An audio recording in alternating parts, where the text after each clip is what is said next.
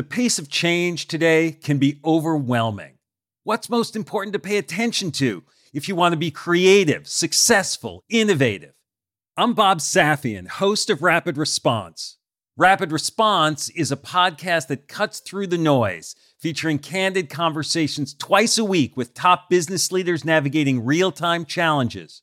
Leaders like Airbnb's Brian Chesky, the WNBA's Kathy Engelbart, and Khan Academy's Sal Khan.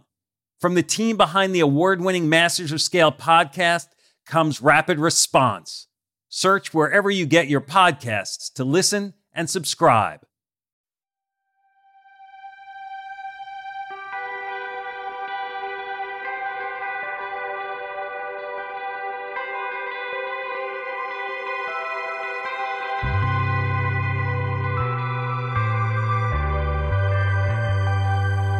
When we reach San Francisco, we ride across the Golden Gate Bridge. It's gorgeous. We look out over the orange barricades onto the sparkling water below. Seagulls call out overhead. I look at Ted and see myself reflected back in his sunglasses. We're both beaming. It's a huge moment. This is our halfway mark.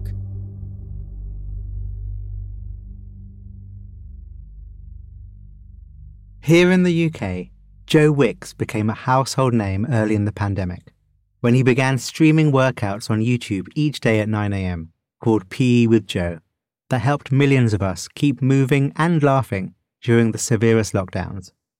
Early in his own life, Joe learns that fitness can help him survive hard times, running miles to escape from a chaotic childhood.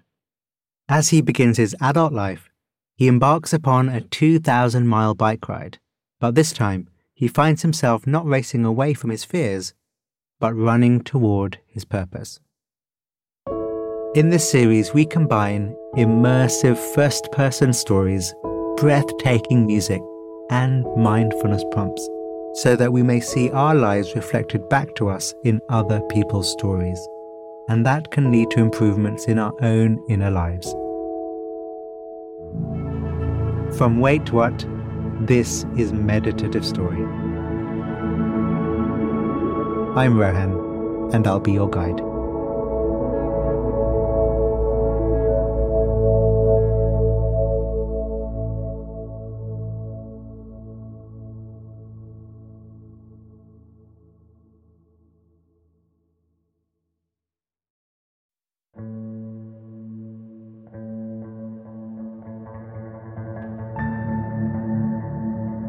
The body relaxed. The body breathing. Your senses open. Your mind open. Meeting the world.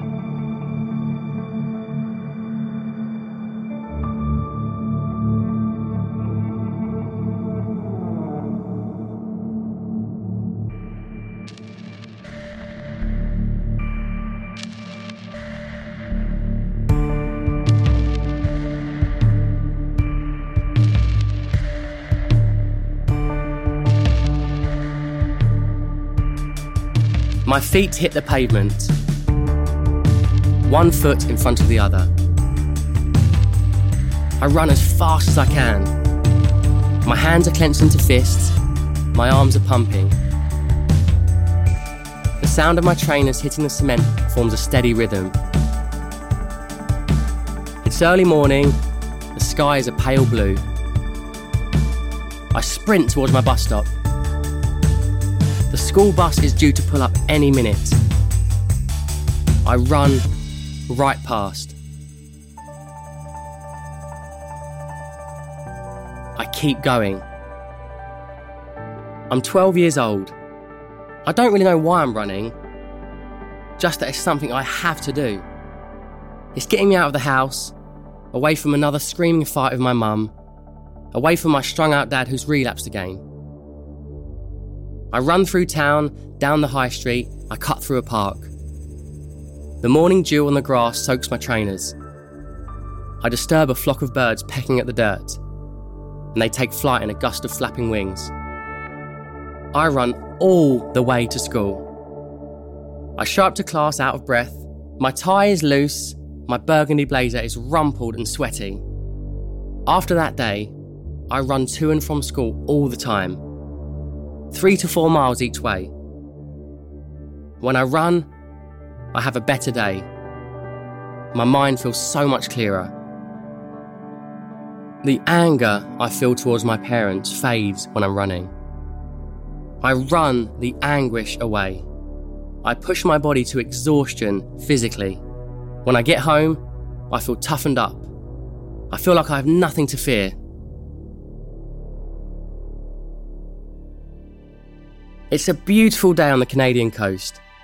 Rays of sunlight peek out between banks of low-hanging clouds and sparkle on the surface of the water. In the distance, I catch a glimpse of a small family of seals sunbathing on a rock. The wind whips strands of hair out from under my helmet. It's day 1 of the big bike ride. We're riding from Vancouver, Canada to San Diego, California. 2,000 miles in 6 weeks. About 60 feet behind me on the road is Ted, my closest and really only friend from university. I don't give big sappy thank yous, but I'm so grateful he's on this trip with me. He really didn't want to come. In fact, he's been complaining since we started. But I know I couldn't have done this adventure without him. I've never really been a true lone wolf, and I know I need a friend alongside me for a challenge as big as this. Today we head to Vancouver Island. One thing that hasn't changed since I was a kid is my love of being in motion. I realised that in the months leading up to this trip, I'd been stuck in a rut. I think back to that time, just a few weeks ago. I'm on my PlayStation playing Call of Duty for 6, 7, 8 hours a day. Every so often, I pretend to look for a job and feel disheartened. What can I do? I don't feel qualified for anything. I'm useless. Finally, I land a job interview for a teaching position, but I can't fake it. The interviewer knows I don't really want the job. I'm not passionate about it. I'm not passionate about anything. I go to the gym, I play more Call of Duty, and I spend time with my girlfriend.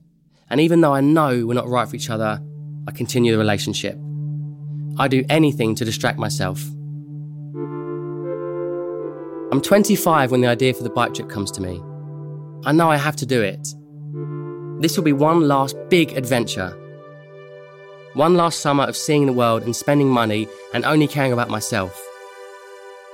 After this bike trip, I'll get a job, I'll find my purpose, and I'll grow up. It's day 1 on our ride. Leaving Vancouver, I take in the views around me as they fly past in a blur of blue and green. Lush trees surround sparkling lakes, and the pine-scented air fills my lungs. Ted and I have a little guidebook. We follow the route to the first campsite. But when we arrive, the campsite is closed. We check the guidebook again and realise it was published 10 years ago. The sun is sinking quickly and we don't have any other options. We're a little bit sneaky and we decide to set up our tent there anyway. Ted points to a sign. Beware of bears, lock up your food. I tease Ted for being scared, but as it gets dark, I can really feel there is no one else around. The pitch black sky, the trees looming overhead, it all feels a bit spooky. We tie our food into bundles and hang them from nearby trees. We go to set up 2 tents, but the idea of sleeping alone feels like offering ourselves up as bear burritos on a silver platter. We cram into 1 tent instead. I queue up Family Guy on my phone, and within minutes, we're laughing, distracted from the fear of being bear bait, not thinking about how our legs are already really sore, and the hundreds and hundreds of miles ahead. Lying there in the tent, laughing alongside Ted, I'm taken back to a rare, happy family memory from my childhood. I'm 7 or 8 years old. My parents have taken my brothers and me on a camping trip. We explore the outdoors together. My brothers and I chase each other around and my parents laugh as they look on. We're almost like a normal, happy family. For breakfast, lunch and dinner, we eat long French baguettes smeared with Nutella. As a kid, this is heaven. I don't know we eat like this because we're poor.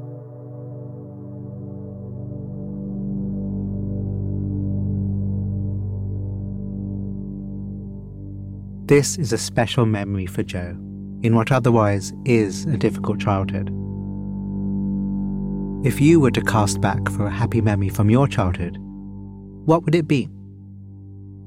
Bring it here, past and present merged.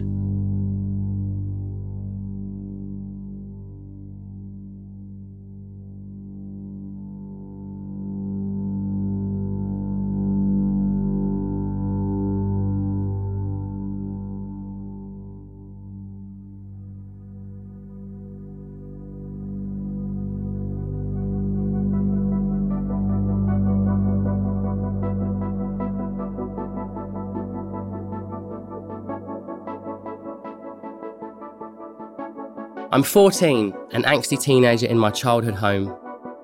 We live in a semi-detached, 3-bedroom council house, which I share with my 2 brothers and my parents.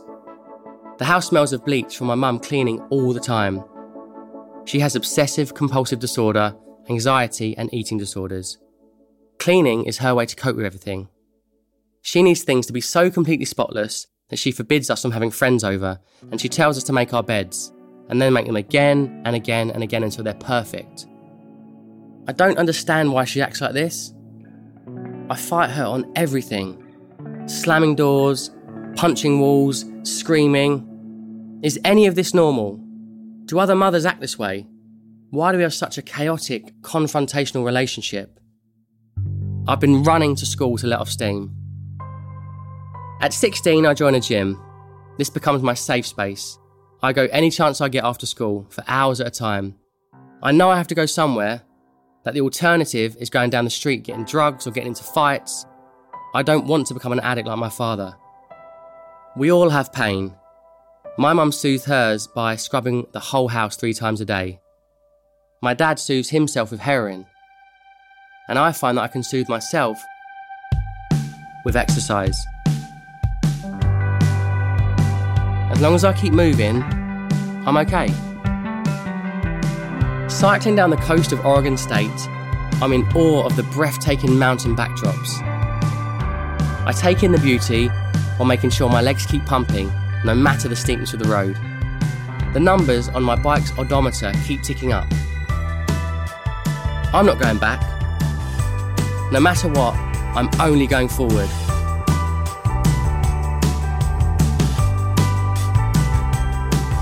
The songs of Bruce Springsteen, Thunder Road and Born in the USA keep my energy up as I manoeuvre my bike through hairpin curves. After a few hours, my iPod dies. I see Ted in the small rear-view mirror I've clipped onto my handlebar. His head is down, concentrating the effort of each mile. He's not as thrilled as I am by how hard some of these rides have been. There's been a little bit of tension when I want to keep going and he needs a break. I see how hard he's pushing himself now, and I know he's working through it. When we set out this morning, we had shared a few miles of small talk. But now, it's just me, the open road and my thoughts. Today's portion of the bike trip is more challenging than most. We're on mile 90, and we still have 20 miles until we reach the campsite. Most of it's been uphill. Usually I look forward to hills.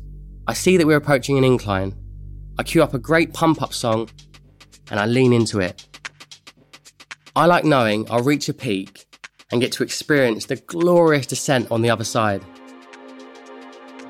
Today though, it's brutal.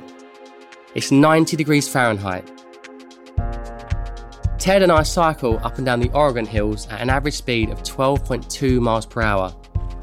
On an incline, it's like dragging a car tyre on a rope along the ground.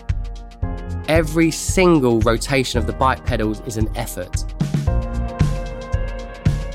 It's a deep burn so painful it feels numb.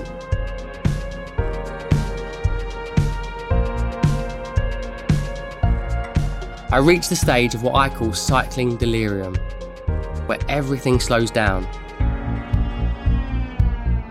I look at my legs and question, what's driving them? It's like autopilot. Eventually, I don't feel anything, And then I find myself becoming hypersensitive. A line in a song suddenly overwhelms me and I want to cry. Once again, my mind drifts back to my early childhood. I'm 5 or 6 years old. It's early morning, maybe 4 a.m. The whole family is fast asleep. I hear a loud pounding knock. Police officers are at our front door. We all have to evacuate while they raid our home. A fear wells up inside of me. Are they going to take me and my brothers away? The police look for something, maybe drugs or evidence of a crime my dad got involved in to buy drugs. They don't seem to find anything, and eventually they leave. My family stays intact in the sense that we all keep living together, but the cracks in our family begin to worsen. In the coming years, my dad is in and out. A few months in rehab, a few months at home, then a relapse, and he's gone again. My trust in him has completely eroded. Whenever he says he's going to buy milk, I think he's going out to buy drugs. The fact that my dad can't overcome his heroin addiction fills me with a kind of anger I don't know what to do with.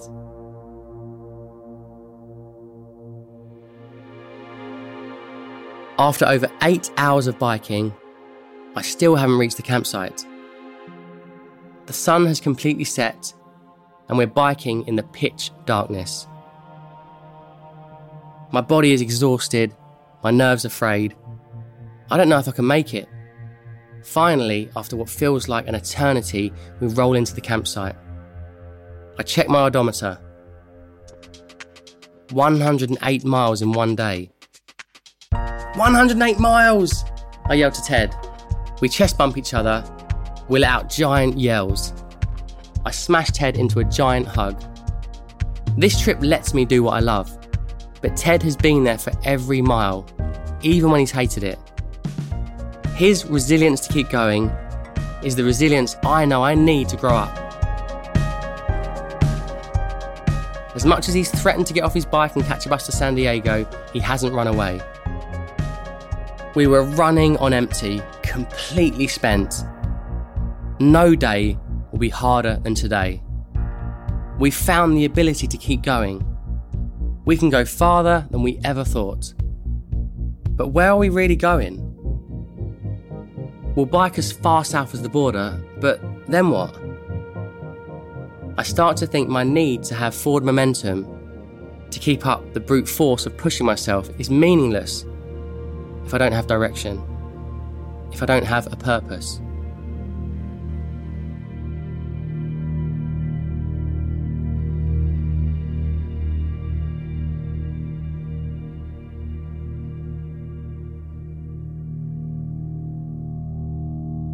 In his own way, Joe learns the relationship between the body and wisdom, how the physical supports the mental. Let's express purpose in our body. If you're sitting or standing, being up straight, relax your shoulders, the heart open and steady, inviting you to release any tension in the body.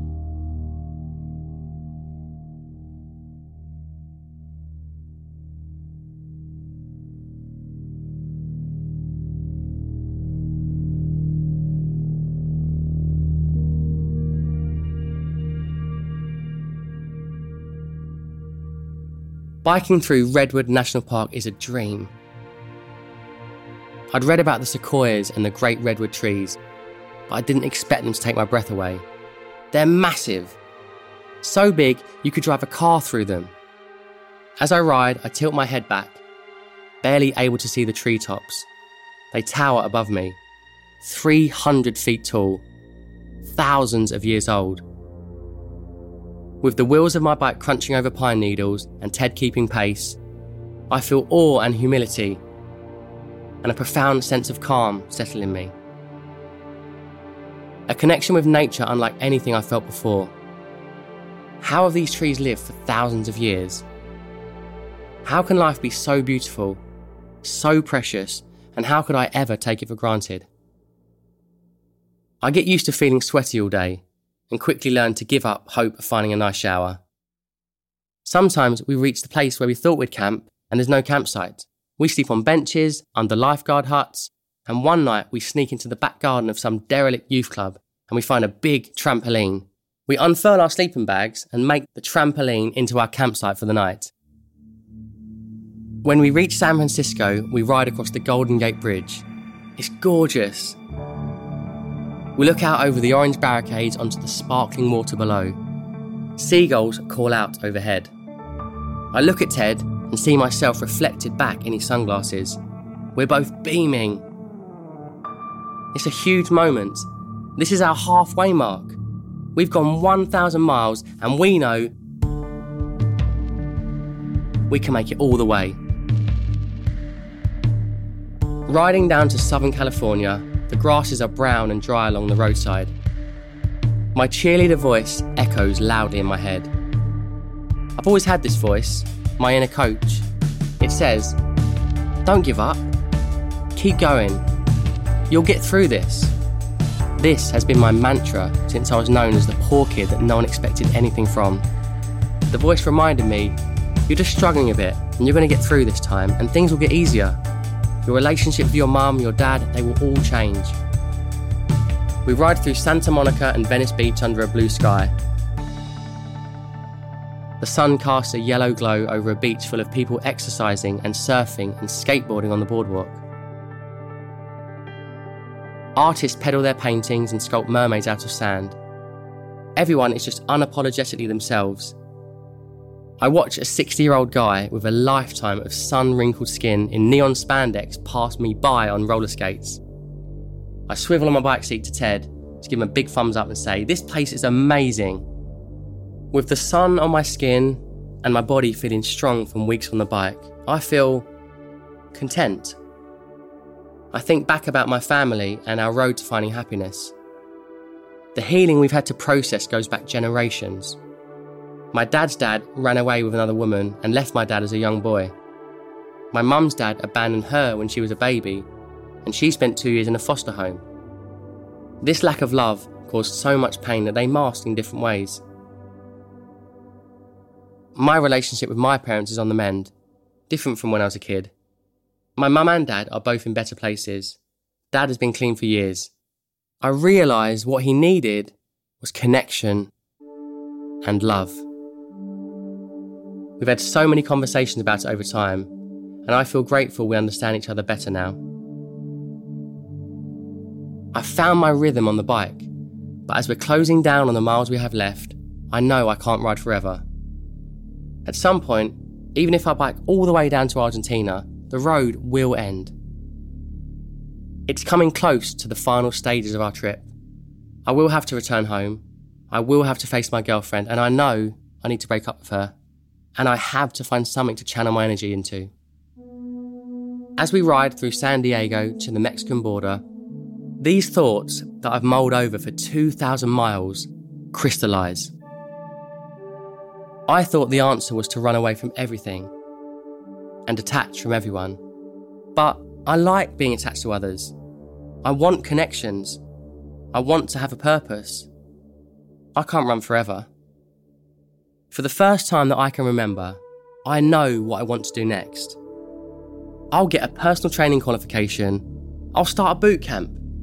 I'll help people unlock their potential through exercise, through moving their body the way I do to work through things. I'll help them become better versions of themselves. It's 5:45 a.m. in the morning, and it's still dark out. I pedal my bike through the London suburb, and even though I have a little trailer hitched to the back loaded with kettlebells, pads and skipping ropes, the journey feels easy. Only 4 miles to the park. When I get there, I set up all the gear. I do some light stretches while I wait. Will anyone show up to my bootcamp class today? Did anyone see the flyers I posted around town advertising this workout? If no one comes this morning, it won't be the first time. It happens a lot. But I don't feel discouraged. I don't even feel anxious. For the first time, I'm deeply content. I'm here to help whoever turns up tap into their own potential through exercise. Helping people feel energised and empowered is my purpose. And I run towards it.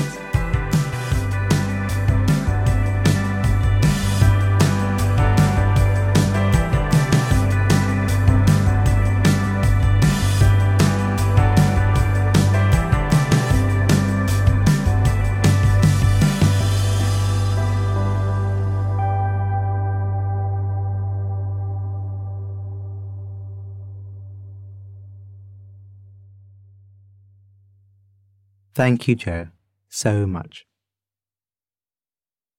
I remember meeting Joe back in 2015, where we were both at the same work thing. He's a lovely guy, by the way, no big surprise there.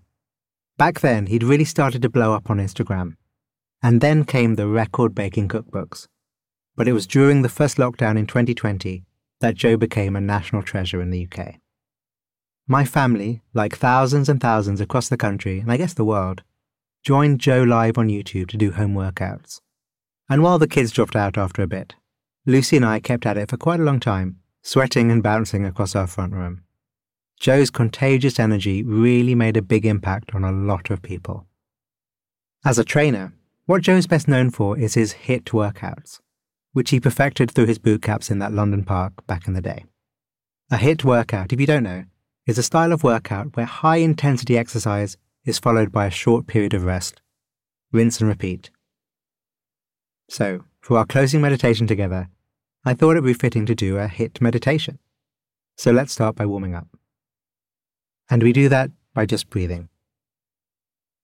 Breathing and knowing we are breathing. However the body is, letting it be how it is. No special posture, no special mind state, no need to fix anything. Just awareness. Aware of our experience as it is. Life, however it's presenting itself.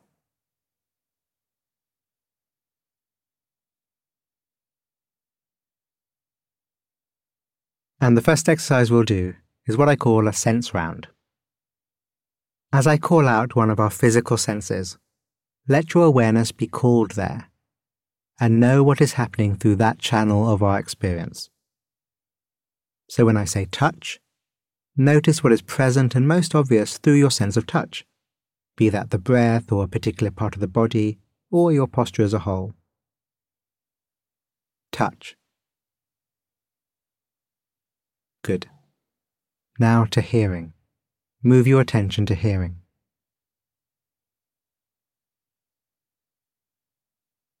Now to sight, being aware of what you can see. Back to touch. Good, let's keep it up. Touch. Hearing. Sight. Touch. Touch. Great. Now let's take a little break.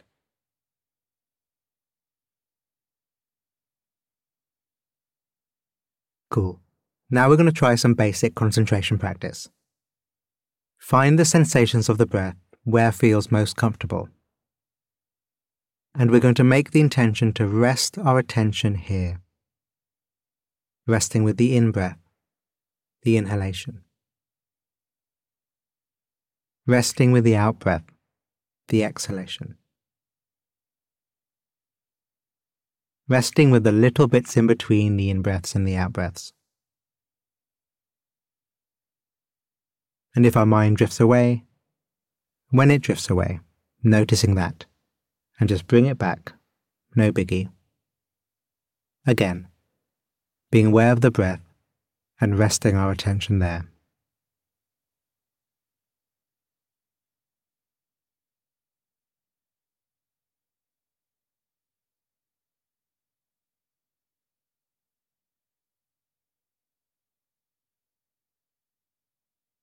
Okay, now another short break.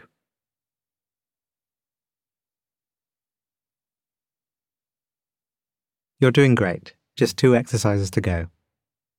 And what we'll do now is some loving kindness. Using thoughts. Saying the thoughts, may we be well. May we be happy, quietly or silently to ourselves. May we be well. May we be happy. Using the words to orient ourselves to kindness. And imagining, in whatever way works for you, all the people around the world doing this meditation workout with you.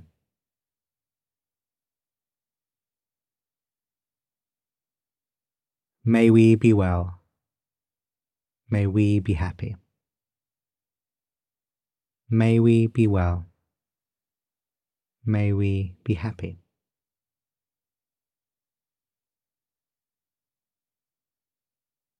Noticing what arises as you say the phrases, however forced or natural they may feel. May we be well. May we be happy. May we be well. May we be happy.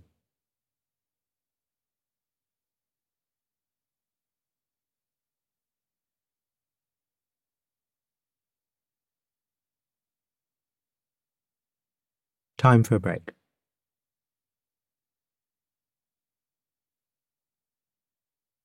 So just one more exercise to go, and it's the trusty body scan. Starting from the top of your head, and taking your time, move your awareness slowly down and through your body, knowing what is there, any tension, any softness, knowing it, and not pushing it away or holding on.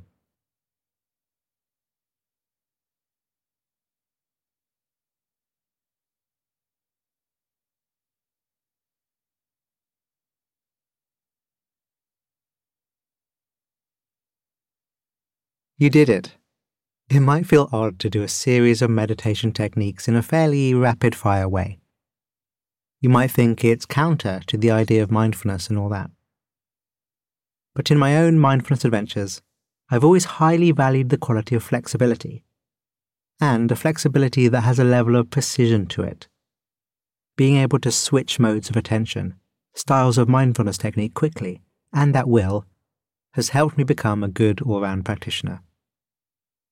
I'll go for a walk down to the shops to get some pasta for dinner, and do 5 different techniques on the way, based on what and who I come across. So if flexibility is something that matters to me, as we cool down, take a few moments to reflect on what are the mindfulness qualities, the mindfulness muscles, that you are most keen to train in the days, weeks, and months ahead. And as I think Joe would say, go ahead and work on those qualities, and with work and consistency you'll make amazing progress, making sure to have fun along the way.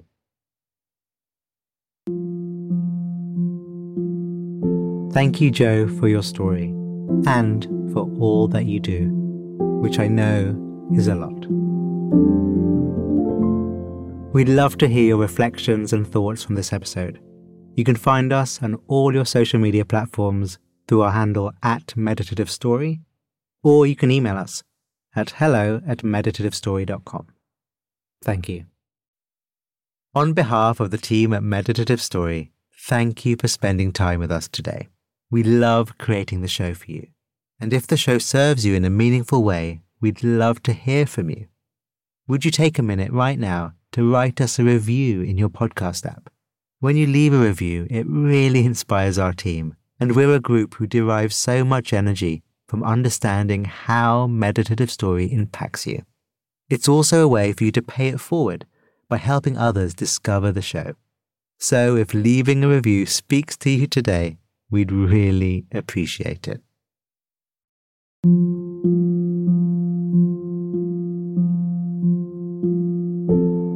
Meditative Story is a Wait What original. Our executive producers are Darren Triff, June Cohen, and Rebecca Grierson. Jay Punjabi is our supervising producer. The series is produced by Dorothy Abrams. Original music and sound design by Ryan Holiday. Our script writers are Hannah Brencher, Peter Keckley, Marie McCoy Thompson, and Florence Williams. Mixing and mastering by Brian Pugh. Special thanks to Emily McManus, Anna Pizzino, Sarah Tartar, Kelsey Capitano, Tim Cronin, Sami Oputa, Leah Sarametis, Colin Howarth, Chineme Ezequena, Charlie Menezes, and Adam Heiner. And I'm Rohan Gunatilaka, creator of the Buddhify meditation app and your host. Visit meditativestory.com to find the transcript for this episode.